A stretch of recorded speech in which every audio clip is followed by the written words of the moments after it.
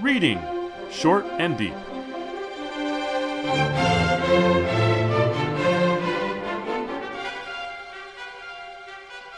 Hi, I'm Jesse. And I'm Eric. And today we're reading Short and Deep, The Curious Experience of Thomas Dunbar by Frances Stevens, although this is under her first name, G.M. Barrows. That'd be Gertrude Mabel Barrows. She also later went by Gertrude Mabel Barrows Bennett. And then she got married after her first husband died, and she went as I actually don't know that she went as, but she probably could have gone as Gertrude Mabel Barrows Bennett Gaster. Her second husband's name was Gaster. She's best known as Frances Stevens. I think you had a little question as to what we should call her when I first suggested this story to you. It turns out that Frances Stevens was not her choice as a pseudonym, but she did take it on after it was given to her. Her first story as an adult, this story was written at the age of 17, was she wanted to have a pseudonym, and the one she suggested was Jean Vail, Jeanvail, which I think is a pretty good pseudonym. Yeah. But it's interesting because Frances Stevens is spelled Francis, Stevens, and as Stevens, although I don't think that matters very much, but both are male names, right? Francis and Stephen are both male names. And some people think that, women were forced to hide their names behind male pseudonyms, and that was a good idea, or that was a bad idea, or whatever. Like, I think some people would probably want to call her Gertrude Barrows Bennett. I would just say, whatever's handy, use that handle, right? But I just think it's interesting that the pseudonym she wanted for herself was a female name. Jean, I guess, can be a male name, but Jean in North America is pretty much Jean. That's pretty much a female name, right? In America. In French, of course, it's a male name. Sure. And, these things can be ambiguous. And G.M. Barrows doesn't tell you the gender of the author either. But it was fairly standard. I mean, this is why H.P. Lovecraft's called H.P. Lovecraft, right? It wasn't to hide the gender as too much. It was a style, I think. Does the gender of the author matter in this particularly very interesting short story? Now that's a very difficult question to answer, I think. If one were to ask, could a male author have written the same story, we'll never know. That's right. Although I think many have tried, because this is a very interesting story, Eric. As an artifact, it's incredibly interesting, I think. I agree, and I can certainly see at least one way in which the story is a radical departure from the norms of its own subgenre. Mm-hmm. And in that regard, one would think that it accords well with someone who is demographically an outlier to the writing community. Mm-hmm. So one might say, for instance, since science fiction writing is dominated at this period in America by white men writing short stories, one could think, well, perhaps this is written by a woman or by an immigrant or by someone who's not white. But I don't find anything here that proves that the author has to be a female. I do think, as far as the pseudonym question goes, that just as it would be a little bit perverse to constantly refer to Clemens and Dodgson. Absolutely. This is Frances Stevens. Absolutely. She used a number of actual legal names, mm-hmm. but she stuck pretty much with one pseudonym, and I think that that's what we should know her by. Yeah, Mark Twain. That's who we're talking about, right? We're talking about Frances Stevens. Exactly. Whether that person's name is their actual name doesn't matter to me. Just so we know who we're talking about. Or Ellery Queen, for that matter. There you go. Well, see, but at least that was one person at one point, and then it became many people, right? Actually, it was no. Ellery Queen started out as two people. Okay. There you go. Right? And then one of them died, right, and the other one kept going. And then when he died, Ellery Queen, the Mystery Magazine, continued to produce as if it were still edited by this fictional Ellery Queen. And, of course, C.L. Moore and Henry Kuttner were Louis Paget, but also they wrote stories as Henry Kuttner. So right. things can get messy. But what's great is, besides the meta information about the story itself, the fact that she was 17 when she wrote this story, that it was first published in 1904, which is a little after she was 17. And it's such amazing, remarkable example of an instance where something in the air is being written down and codified and created that is still impacting the common culture of today. Wow. I don't know what you mean by that in this instance. So how about if I quickly lay out what's going on in the story? Please do. And the obvious plot, and then you'll tell us what you mean about what was in the air. Sure. Okay? Good. So it's a first-person narration. The curious experience of Thomas Dunbar. I came back into conscious existence with a sighing in my ears, like the deep breathing of a great monster. It was everywhere, pervading space, filling my mind to the exclusion of thought. What a wonderful opening paragraph. I'm thinking about how I wasn't thinking. Mm-hmm. And we've got the word monster, and we have what could be a birth, or, I came back into consciousness. From what? So, and what we find out is that the speaker has been involved in an automobile accident. He was run down by a man who is described in exquisite detail as dwarfish, somewhat oriental. Mm-hmm. It turns out that this fellow, who uses only a first name, Lawrence, was the offspring of a Japanese woman of ancestral family and an American. And he has clearly a cultural exoticism, enormous intellect. He is not trusting of doctors, but we find out that he is a great scientist in his own right, including knowing much about medicine. Mm-hmm. What he's done is saved our fellow. And in the course of his recuperation, having left him alone, Lawrence is off somewhere else. Our narrator hears a noise. He goes. There's some human screaming behind a door. And I must say that it reminded me of The Island of Dr. Moreau. Mm-hmm. Mm-hmm. Narrator wonders, what experiments are going on here? He goes in, and there's Lawrence with a couple of workmen. He calls them mechanics.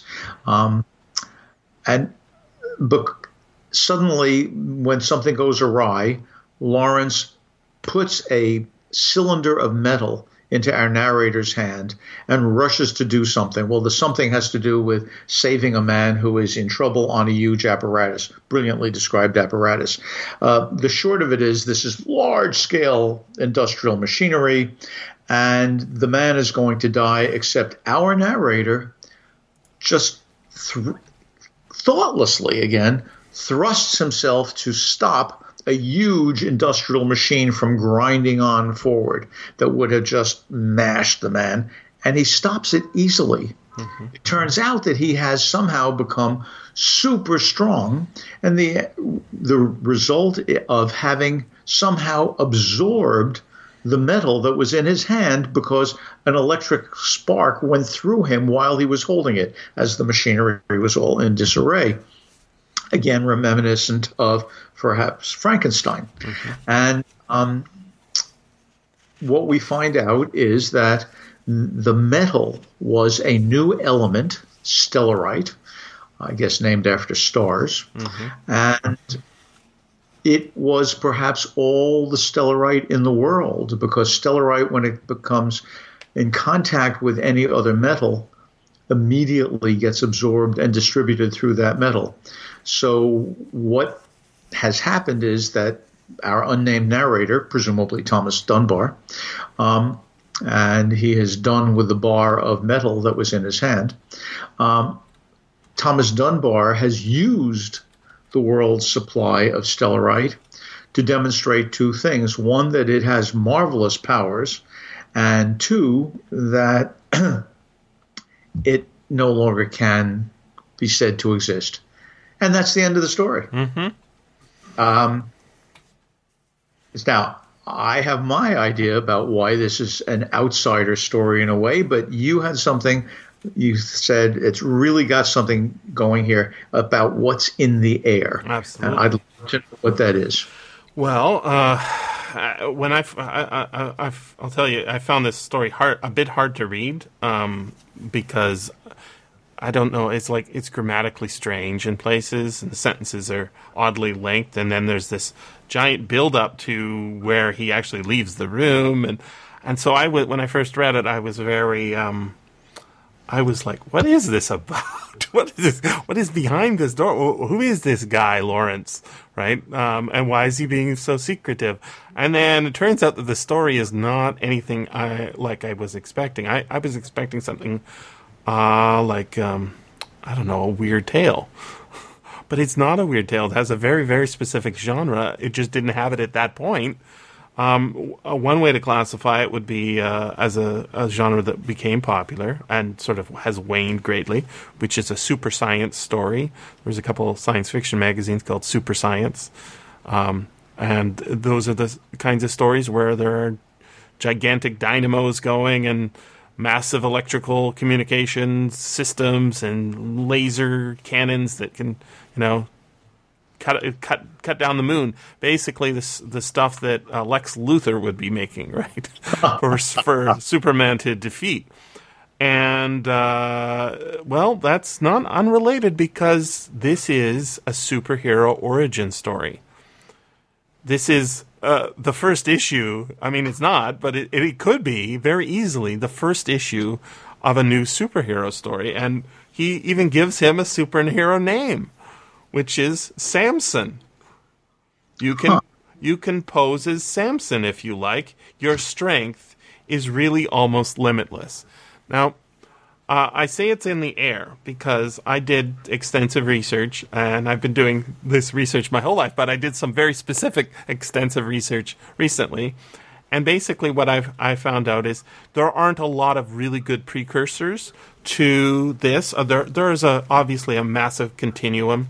It goes from people like Robin Hood, who is a folk hero, to Spring-Heeled Jack, who is a sort of a phenomenon of mass hypnosis, mass psychosis, mass hysteria, something like that, right?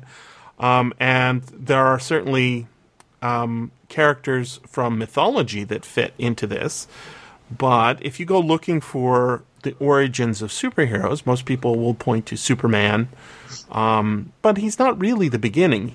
There's a novel that precedes Superman that I had previously thought of as the origin point for superheroes. Obviously, these are not perfect, but the novel I was thinking of is called Gladiator. It's by Philip Wiley, and it's about a guy who basically has the strength of an insect if they were magnified to the size of a human, right? So similar to what Ant-Man's explanation is in the Marvel universe.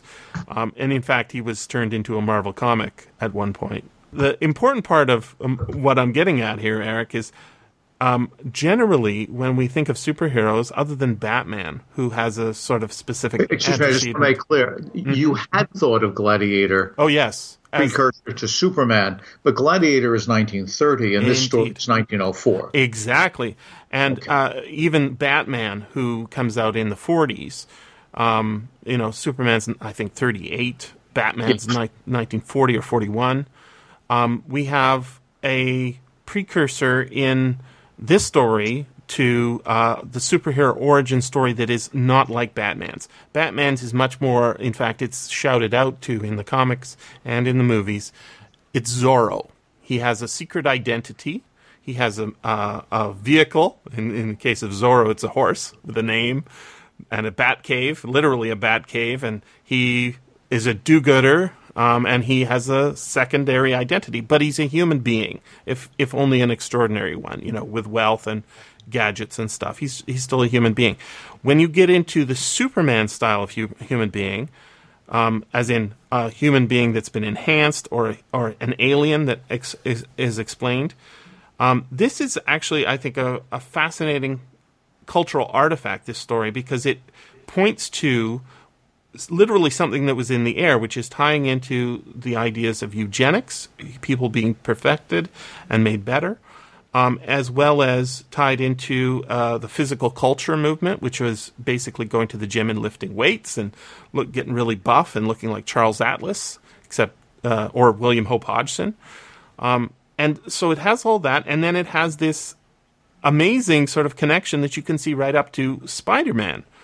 In fact, our hero in this story, Thomas Dunbar, The Curious Experience of, is essentially, he has an incident very much like Peter Parker getting bit by a radioactive spider. He suddenly has powers that are irreplicable. Nobody can get those powers again. The certain circumstance had to have happened. There was a irradiated spider, and it transferred some sort of spider-like powers to Peter Parker, right?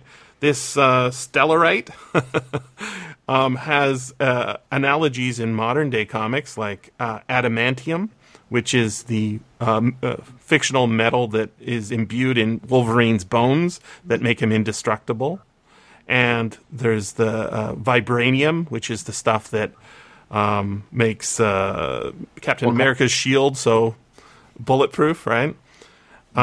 This super science element is used to not transform society, but to transform humanity. And it's really interesting if you look at the origins of superheroes. I know I'm going off on a tangent here, but it's so shocking here to me to see everything that's going on. The most iconic image of Superman is in the very first issue of Action Comics, with Superman lifting up an automobile over his head in basically a weightlifter's costume. He's got a cape, and he's throwing this car as regular men in fedoras run and flee. He's using his abilities, which are extraordinarily and super, to change society. And that is a phenomenon that is, right in our culture today. This idea of a hero with extraordinary abilities. And, it was exploited with Captain America during the war. It's still being around today with popularity of Captain America as a character. This is not a nothing. And I had no idea that Gertrude Bennett, a.k.a. Frances Stevens, had any hand in it. And I don't think anybody else knew either, because this story is not well known. It's not listed on any of the superhero things, and yet it is a superhero origin story as far as I can tell. I think that's a wonderful way to look at it. There are a lot of other aspects to this notion of superhero origin that I think are worth pulling into this. For one, at the end, we have these lines. If I had, this is Lawrence speaking to Thomas Dunbar, if I had but known before that it was electricity and animal magnetism, so here are those things that are timely, as you were saying, Jesse, that were needed to complete the combination, that is, of Stellarite in a person. But now it means years of patience at best, because Lawrence has lost his supply of Stellarite. He shook his head dismally. And I mused, rather to myself than to him. Oh, you, he smiled. And his face ran into that tempest of wrinkles. This is what we got, the description of his face when we first met him. You can pose as Samson if you like. Your strength is really almost limitless. Now, you've pointed out to us, Jesse, that he's called Samson. He's a superhero, you said, and he even has a name. Well, the name is a darned important one, because Samson is blessed by God with having that super strength. That is the biblical Samson. And there are other examples of superheroes, not someone who just is really smart and works out a lot like Batman, which by the way is 1939, but actually is supernatural. Samson is one, and so is Achilles. And I think that if we look historically at these superheroes, their origins tell us something about the ethical responsibilities and dangers of being stronger than the group. In a way, Samson is the other side of the coin of David and Goliath.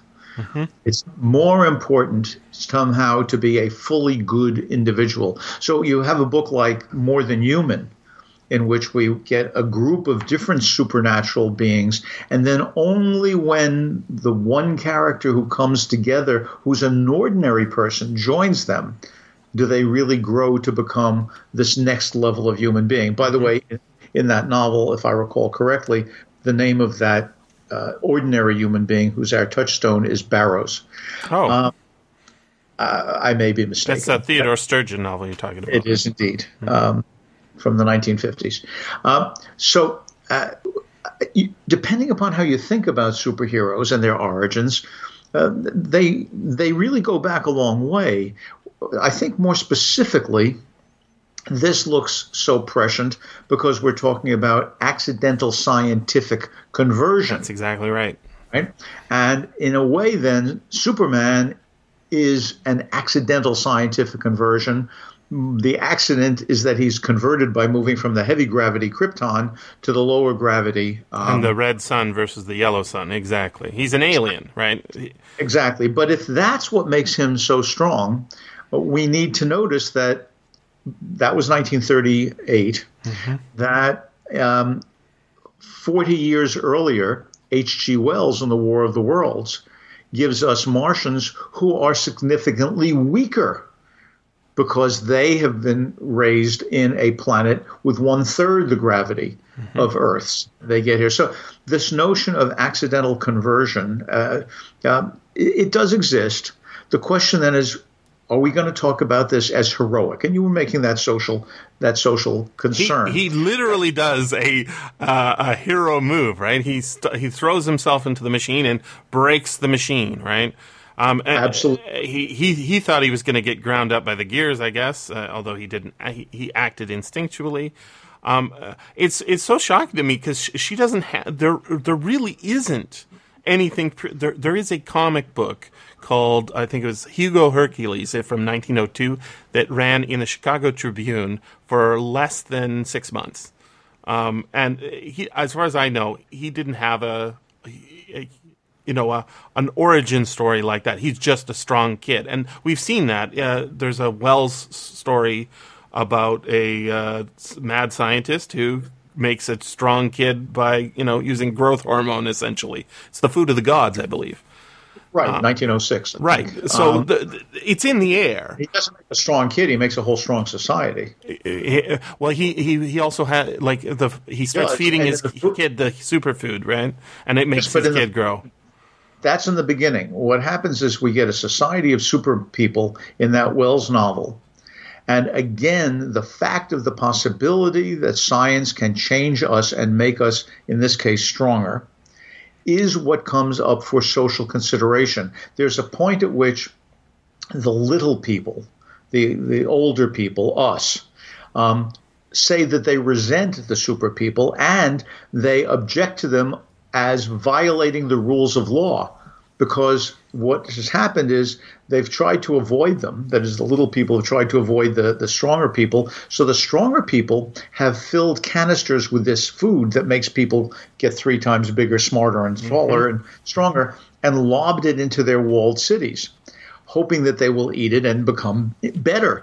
But the little people look upon this improvement as changing them fundamentally, and so complain about these gifts of food as if they were bombardments in violation of the conventions of war. The notion that the good guys may be the bad guys, that the hero may be super but not necessarily heroic, that's something that goes on a long way. I think it goes up to today. Oh, absolutely. I've just been watching The Boys. I was just thinking that, and The Watchmen on HBO. It's all over the place. So when Lawrence says to Thomas Dunbar, "Oh, you can pose as Samson if you like," I'm old enough to remember when there was a permanent sideshow at Coney Island. And I used to go down there and see the so-called, it's a terrible word to use now, freaks. And indeed, the strong man was typically called Samson, either Samson or Hercules, right? So when Lawrence says, Thomas says, "What about me?" Lawrence says, "Well, you can pose as Samson. Is you can make a living by being a strong man." It's the most benign possible thing. He doesn't mean you can bring down the palace the way the biblical Samson does. He means you can become a sideshow. This is benign. Now, what I see here is a slightly different piece of genre that you made reference to when you use the term mad scientist. There is a long history of mad scientist stories. And one of the things about mad scientist stories like Robo the Conqueror by Jules Verne is that they're not good for society. They do bad things, right? We don't want mad scientists in charge of anything. But this mad scientist story is one in which the mad scientist only helps our main character, and the story ends not in tragedy, but a joke. Now, that seems to me to be quite different in its treatment of the mad scientist motif from all of the others that I could think of. This is not The Island of Dr. Moreau at all. And it's for that reason that I think when you asked, as we began, does it matter that this is written by a woman? Well, I don't know, but it certainly is perhaps not merely coincidental that this benign, jocular, enormously unusual, as you have pointed out, take on the mad scientist story is written by someone who is an extraordinarily unusual individual to find trying to compete in the world of male science fiction writers. I would say the other thing that shocked me was I thought that this was going to be some sort of Yellow Peril story, because so early on we're given the character who eventually we learn the name of is Lawrence, who only has the one name, who has a massive backstory. It's and then ultimately he is just a person. He's not the villain. He's not a romantic interest. He's his Asianness, right? And it's heavily described. Is not. It's sort of incidental. It's flavor. It's maybe he's and because he's not even wholly Japanese. He's half and half. It's almost like it's pro racial mixing in a time when the Yellow Peril was not at its peak but on the rise, and it's extraordinary. I was totally unexpected.